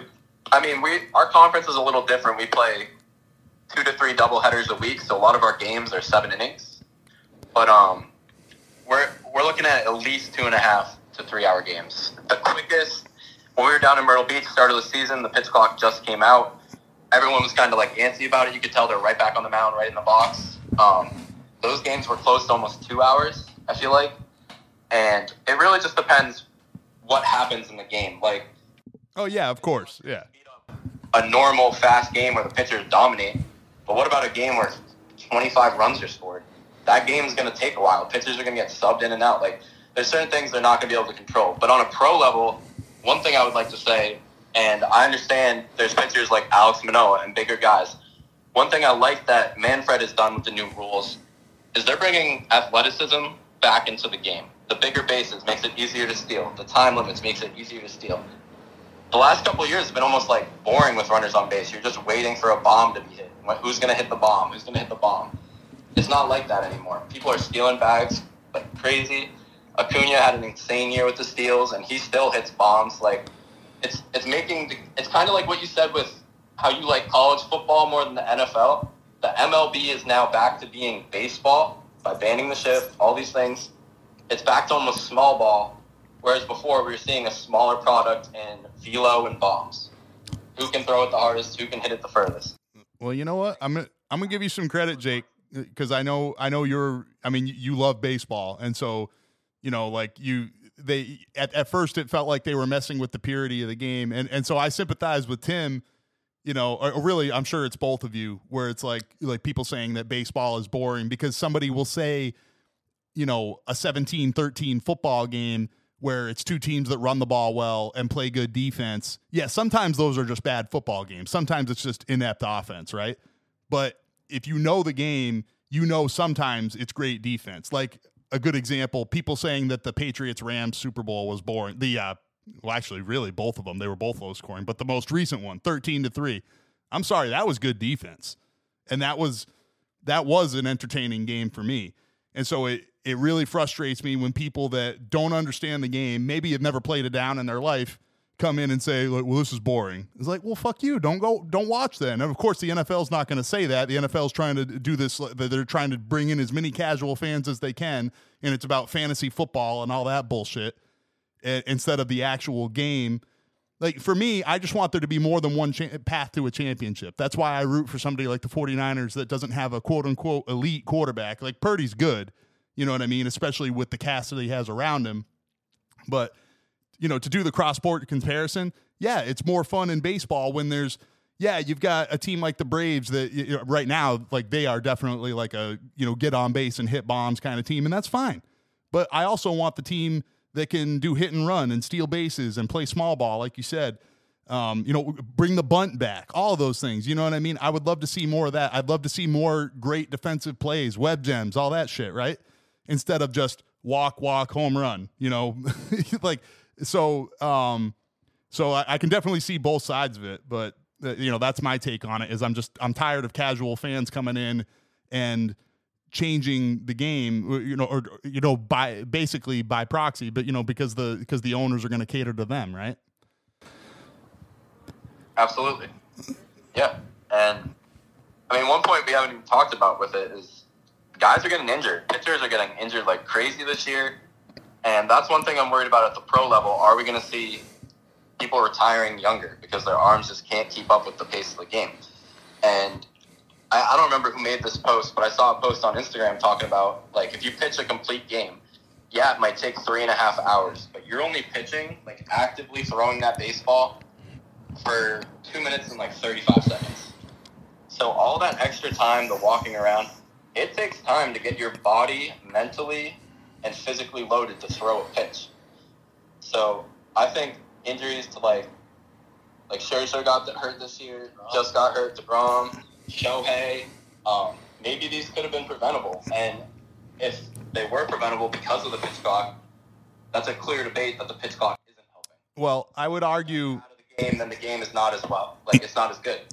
Yeah, I mean, none of us, we don't want injuries. I would argue, and I don't know for sure, but I would argue from the kinesiology side of it again, I think the stresses put on pitchers' arms have just gotten greater and greater. Like the average speed of a fastball has just continued to climb, right?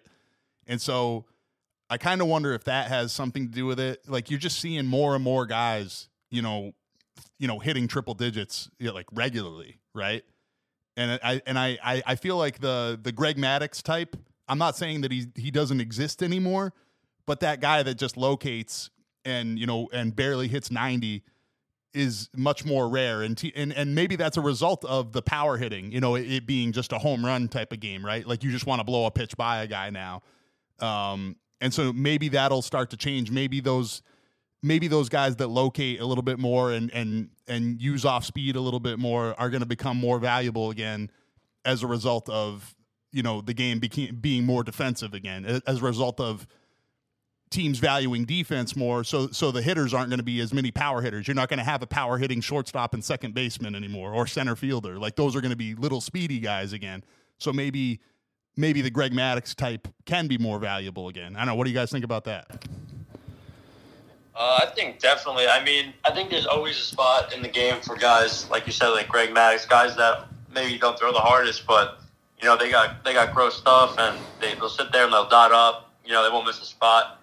But I think, like, with the guys that, like, the triple-digit stuff, I think that's just the evolution of the game. Like, you see guys hitting balls 470 feet now. Back in the day, they weren't doing that. You know what I mean? But with the throwing hard, I think that also has to do with all the technology you have now. Like, there's so many programs that you can get on that just preach. Like, they don't care if you throw strikes. They just preach how hard you throw the ball. So my point being on that, though, right, is so guys have learned how to throw harder. Like, like I'm sure with your leverage, using your leg drive more, things like that. Obviously something that you could speak to more, Tim, I'm sure.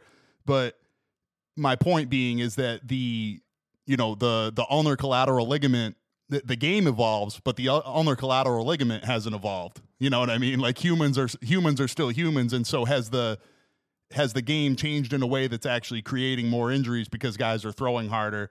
Like, I don't know. What do you think about that? Yeah, well, I think it depends on the player ultimately. Like, I think everyone's body has a different capacity of what they can do, right? But yeah, I don't know. You see it now too, like, especially with so many like young kids, like, I don't know, like weighted balls, like all this training they see online. That's great. That might work for someone, but for them, it might be hurting them more, if that makes sense.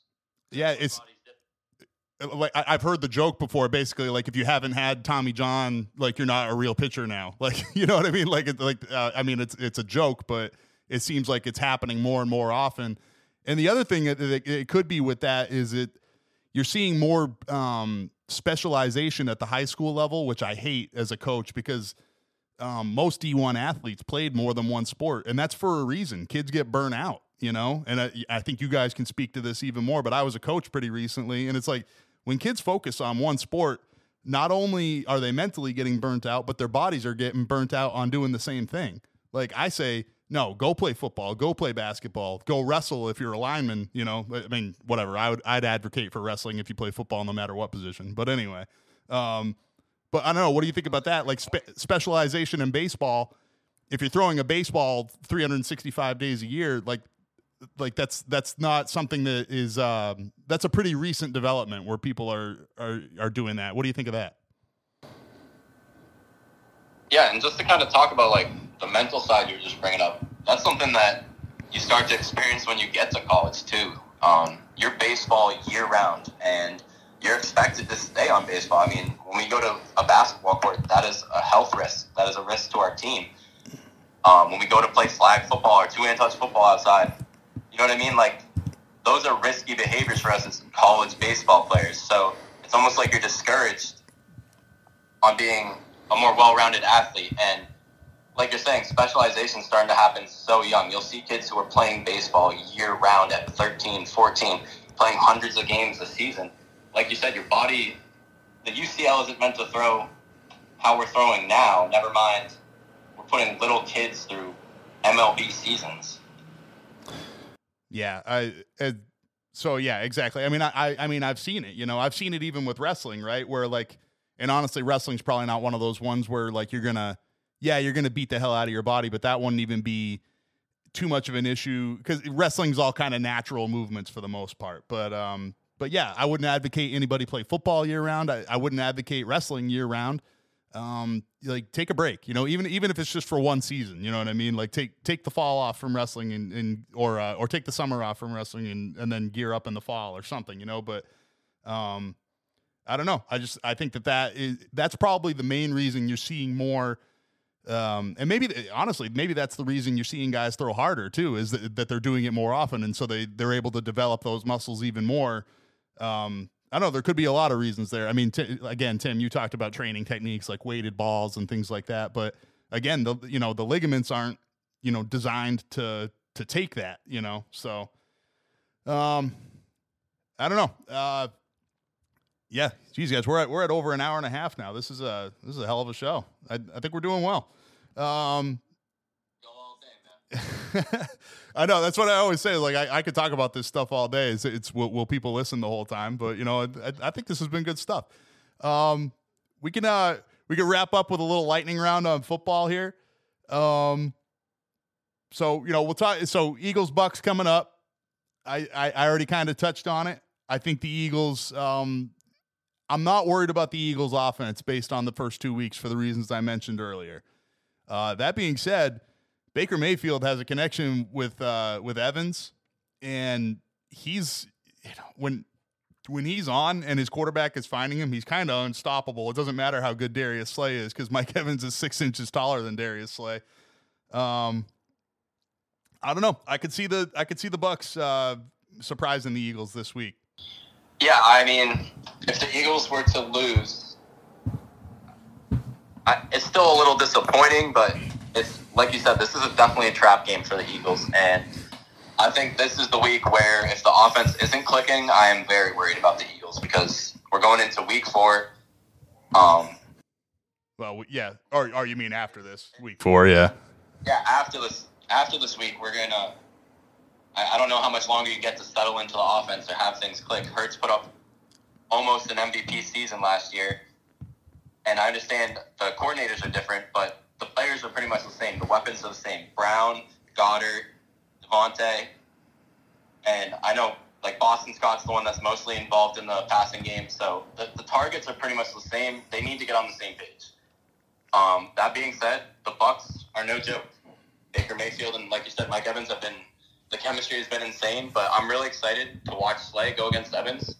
I thought he's done a great job so far this year, especially on Jefferson. Jefferson had a big game, but I felt like the Eagles' defense was kind of like giving to that. Slay was playing off of him, off the line at least, and they were letting up the short game, taking away the deep stuff, and I'm really excited for that matchup.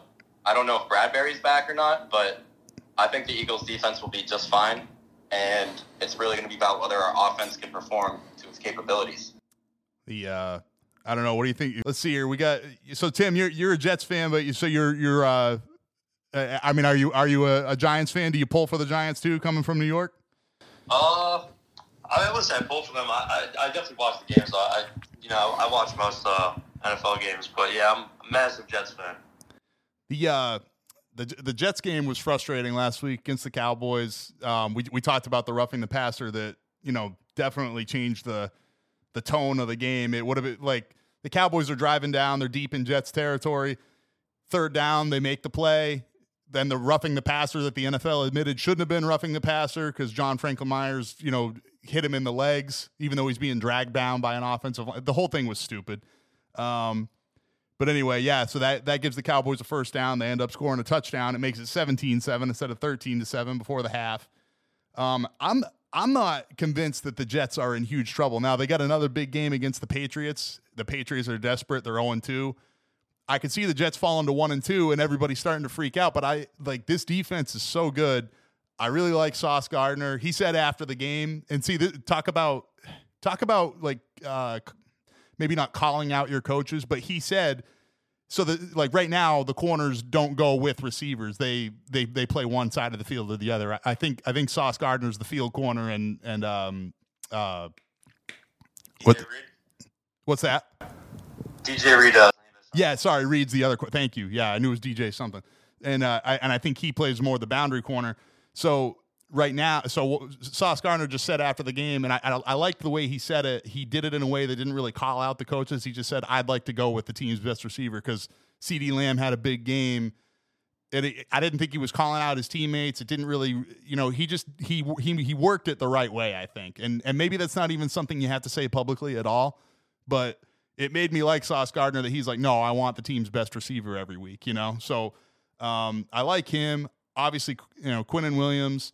This defense, if Zach Wilson, if you don't ask Zach Wilson to do too much, and if they can get, if they can get Dalvin Cook and Breece Hall and if they can get enough of a running game going, that they can basically put him in that game manager role that Brock Purdy's in New York. You can kind of follow that model. Now, unfortunately, they don't have. I don't think they have the offensive mind in Nathaniel Hackett that the 49ers do. But I don't know. If you can let Zach Wilson just be a game manager and not have to win you games, but also not lose you games, the Jets can be a playoff team. And I don't think their season's over just because they lost Aaron Rodgers. Yeah, no, I definitely think with Zach too. I mean, obviously, come later time in the game against the Cowboys, he started to look like good old Zach. Everyone knows. But I thought when the Jets gave him time in the pocket, he had that little pass to Garrett Wilson. He didn't look bad. He was making the passes he has to make. I think with Zach, the biggest thing is you don't keeping him from losing you games, right? Not necessarily him winning you games, but he has to do enough where he's not costing the team the game, because the team is so good on every other side of the ball. Defense is outstanding. They might have one of the best fronts in the NFL. Secondary's gross with DJ and Sauce. Jordan White had 3 picks against Josh Allen, and then you go to even special teams, man. Xavier Gibson returning that punt, taking it to the house, walk it off on opening day. I think there's such a really good team, and the only piece that's questionable is Zach. Yeah, that punt return, by the way, that was a fun play. And everybody that wanted the trip called, like, dude, what are you rooting for? Shut up. Like that, I thought that was so stupid. But but that was a fun way to end the game. It's like, and then like the officials, I've said this before on our show too, but like the officials will hardly ever say anything negative about another official. Those officiating experts that they bring on, they drive me freaking nuts.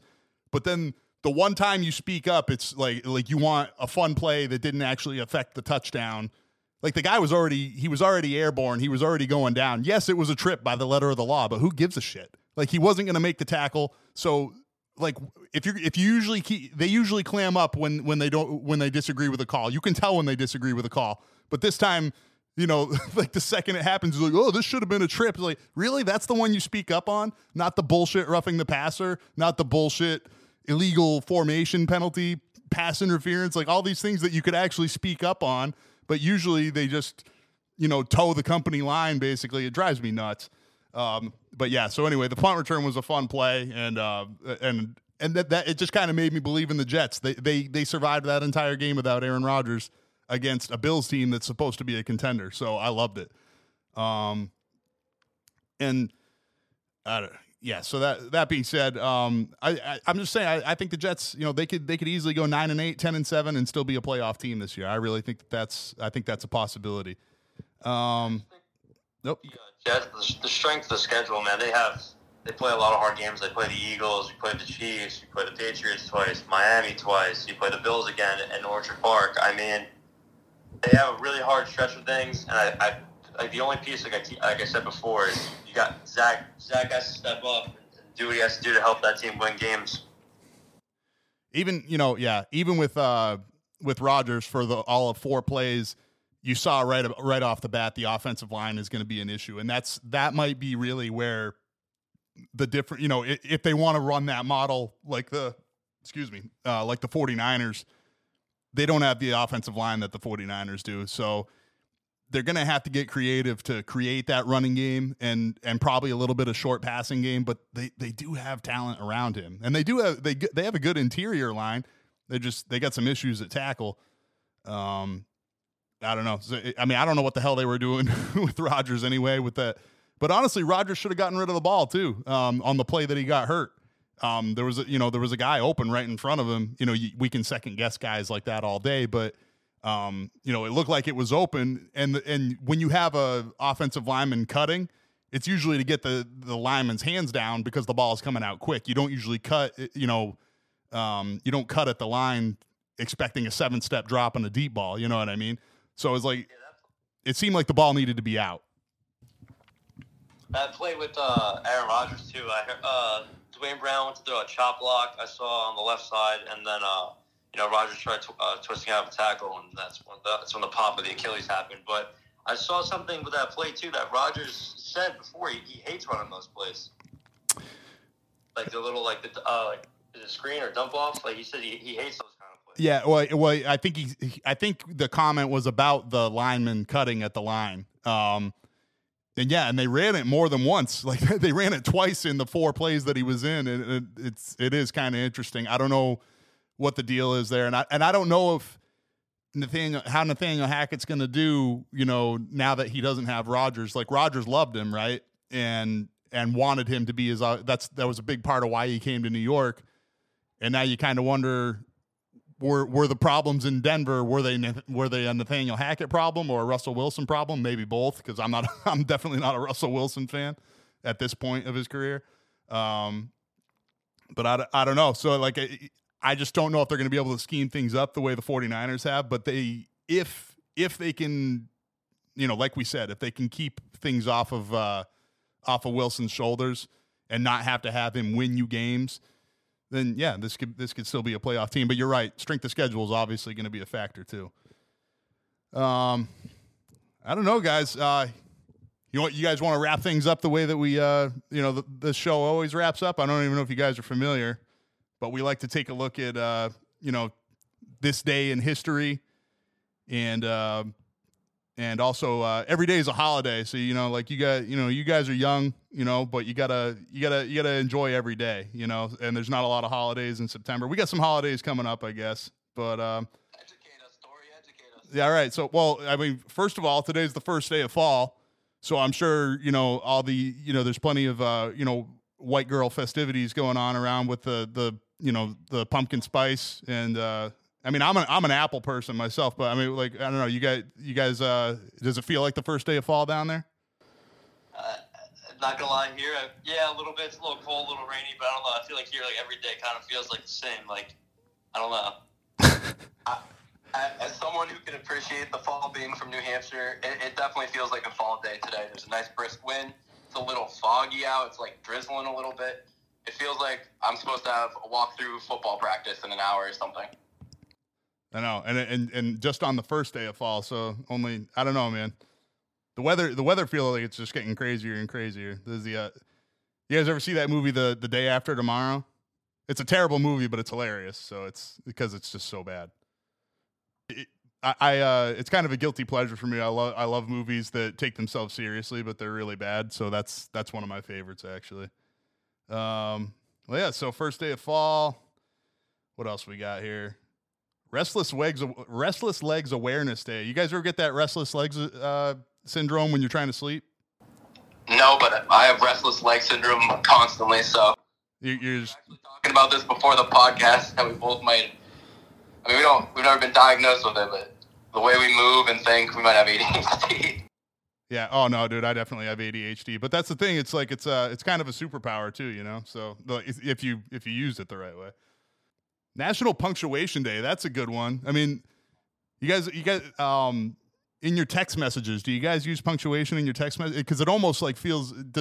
If you see punctuation when you receive a text message, do you feel like that's actually passive aggressive? No, I don't know. Like for me personally, like when it comes to like writing or like texting, like I'm terrible. I'll use I use slang all the time. I never punctuate anything unless it's like I'm talking to someone that's like an adult or But yeah, I'm really bad at my punctuation. I misspell all the time. Well, Tim, you're an adult. So what do you classify as an adult? Like an old fuck like me? Is that what you're saying? No, just like someone that's older than me. Like like if I was texting my coach or my parents or like grandparents, something like that. But yeah, you probably think I'm illiterate the way I text. It's funny. You say that because people think I'm judging them because they're like, oh, well, you're like an editor, you're a writer, and you're editor of a paper, so you're probably judging me because of my texting. It's like there might be a few things that I'll make fun of people for, but for the most part, if you're just texting me, I don't really give a shit. If you don't know the right there, like there, and there, like those are the kinds of things I'll make fun of you for, I guess. But but for the most part, no, I don't judge people's texting. National Comic Book Day is Punctuation Day is tomorrow, not today. What about National Comic Book Day is on Monday, and yeah, we're just gonna go up to Monday. You guys into comic books? Were you into comic books when you were younger? Tori, we had PlayStation and Wii and Game Boy, and they were making the movies about the comic books. We had it too good. We didn't have to look at the pictures.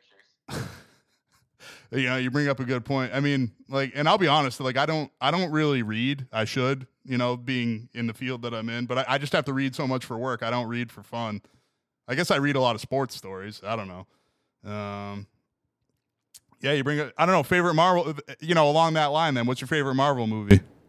Not Marvel, but my favorite superhero, I would say, like, out of all the movies, is Deadpool. Yeah, Deadpool for me too. Yeah. But if we did go Marvel, I thought Infinity War was better than Endgame. That was my favorite. Wait, isn't Deadpool Marvel? He might be. Yeah, he is. Yeah, Deadpool's Marvel. Yeah. Edit that, Tori. But, nope. That's staying in. We go uncut, baby. All right. National one. Okay, so Monday is also National One Hit Wonder. Any favorite one hit wonders? Could be. I guess it could be sports, but usually that's in context of music. I think there's definitely a couple one hit wonders out there. I mean, you guys probably love like Olivia Rodrigo or something, right? I was thinking, you remember that song Mo Bamba? Mo Bamba was. See, now here's where the age gap comes in. I'm trying to think of another one. Like I think there's a bunch of them out there. Like especially like in the rap world, especially. I think there's a ton of guys who might throw out one good song and it's like, damn, like they just fall off. Like I feel like Fetty Wap is kind of like the same thing. He made a couple good songs and that was it for him. Well, I mean, like you can even take it back. The Macarena, Chumbawamba. You guys hear that shit, warming up for games. I'm sure, right? You know what I'm talking about. Those are one hit wonders. Here's a funny one. You guys have heard of Nikita Khrushchev, right? He was the leader of the Soviet Union in the 50s, early 60s. Yeah. So Mawson and I talked about this. It was a few days ago in history, but he was furious because he wasn't allowed to go to Disneyland because like the owner of Disneyland was like a staunch capitalist. And so he wouldn't let him go to Disneyland, and Khrushchev was super pissed. I think I'm going to write an article about it for Sandbox News, actually. That's awesome. Yeah. So I feel like he single-handedly lost the Cold War right there. Like that's just, even though obviously a lot of important stuff happened after that, but I'm going to chalk it up to that. All right. Well, I think we've done enough being well-rounded individuals. I mean, shit, you guys are at the library, so now you guys are, I'm sure you're going to go check out some books and, guys, thanks for being on the show. You are officially the first guests of Sellout Sports. You're also part of officially the longest episode in Sellout Sports history. Might be the longest ever because I don't know if Mawson and I are ever going to go 2 hours. But yeah, guys, we're about to hit the 2 hour mark. Thank you for being here. And we'll have you guys on again real soon with Mawson. He'll be like the go-between between the shit, man. He has more of a younger person perspective than you guys, I feel like. So I don't know. I'm excited to meet him. All right. Yeah. We'll definitely, exactly. We'll do it in person sometimes. We got this thing set up that we can have 4 mics, so you guys can both come up and visit. And man, you talk about loving fall. I mean, Vermont is autumn central, But anyway, all right. Well, that's our show for this week. I have officially raided Mawson's refrigerator. I probably would have gone into the closet too to steal some shirts, but he's not my size because I'm too fat. And we will be back on Monday. It'll be me and Mawson recapping, obviously, the huge weekend in college football. And, maybe we'll have some baseball perspective now that we've been educated a little bit. And thank you to everybody that's listening. Thank you to Cat TV, because I'm sure at least half of our listeners know who Cat TV is. They give us this free podcast equipment. And all right, that's it for our show. Thank you for being here, and it's only going to get better. All right.